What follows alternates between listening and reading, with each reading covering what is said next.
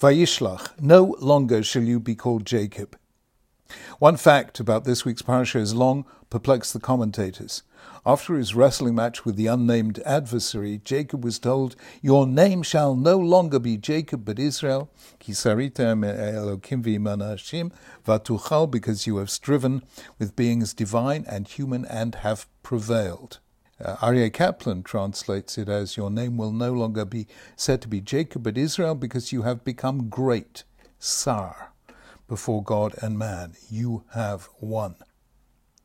This change of name takes place not once but twice.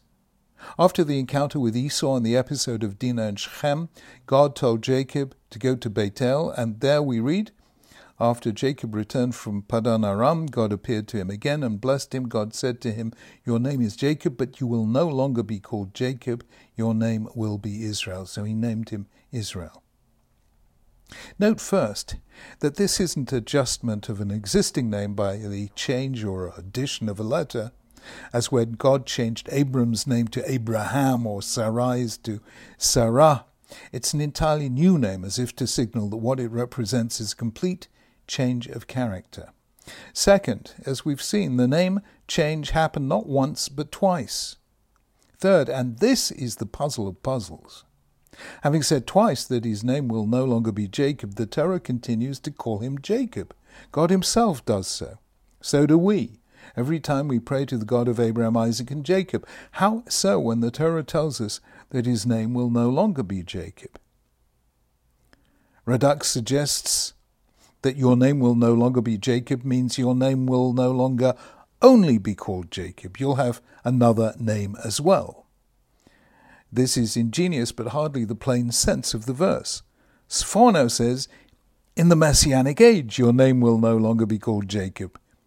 This too is difficult. The future tense as used in the Torah means the near future, not the distant one, unless explicitly specified. This is just one mystery among many when it comes to Jacob's character and his relationship with his brother Esau.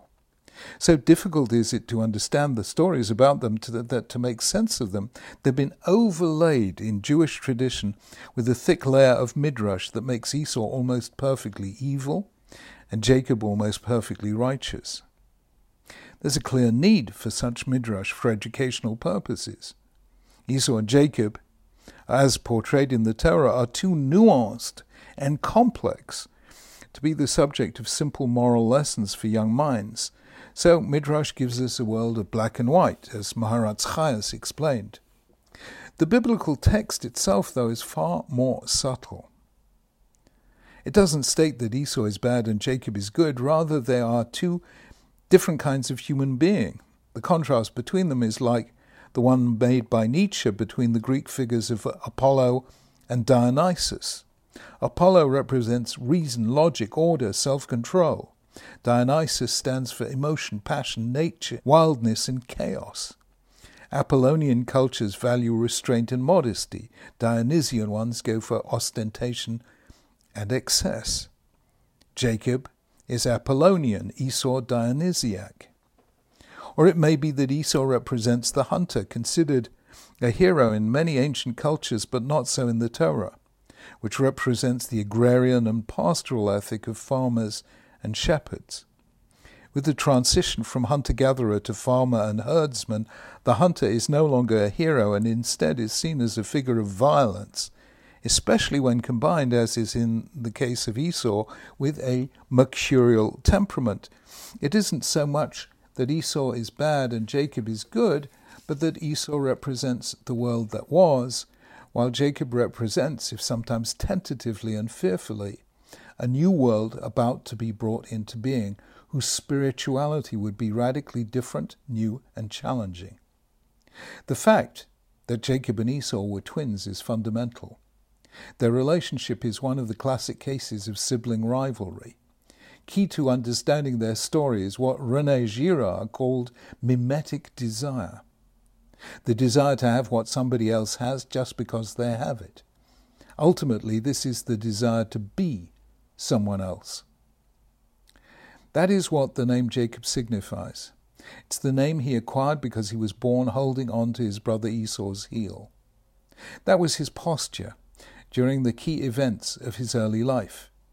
He bought his brother's birthright. He wore his brother's clothes. At his mother's request, he took his brother's blessing. When asked by his father, "Who are you, my son?" he replied, "I am Esau, your firstborn." Jacob was the man who wanted to be Esau. Why so?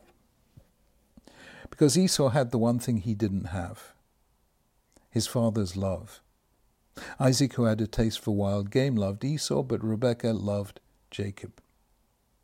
All that changed in the great wrestling match between Jacob and the unknown stranger. That was when he was told that his name would now be Israel. The stated explanation of this name is, "For you have wrestled with God and with man and have prevailed." It also resonates with two other senses. Sar means prince, royalty, and Yashar means upright. Both of these are in sharp contrast with the name Jacob, one who holds on to his brother's heel. How then are we to understand what, first the stranger, then God said to Jacob? Not as a statement, but as a request, a challenge, an invitation. Don't read it as, "You will no longer be called Jacob but Israel." Instead, read it as, "Let your name no longer be Jacob but Israel," meaning act in such a way that this is what people call you. Be a prince. Be royalty. Be upright. Be yourself. Don't long to be somebody else. This would turn out to be a challenge not just then, but many times in the Jewish future. Often Jews have been content to be themselves, but from time to time they've come into contact with a civilization whose intellectual, cultural, and even spiritual sophistication was undeniable. It made them feel awkward, inferior, like a villager who comes to a city for a first time. Jews lapsed into the condition of Jacob. They wanted to be someone else. The first time we hear this is in the words of the prophet Ezekiel. "You say, we want to be like the nations, like the peoples of the world, who serve wood and stone, but what you have in mind will never happen." In Babylon, the people encountered an impressive empire whose military and economic success contrasted radically with their own condition of exile and defeat. Some wanted to stop being Jews and become someone else, anyone else. We hear it again in the days of the Greeks. Some Jews became Hellenized.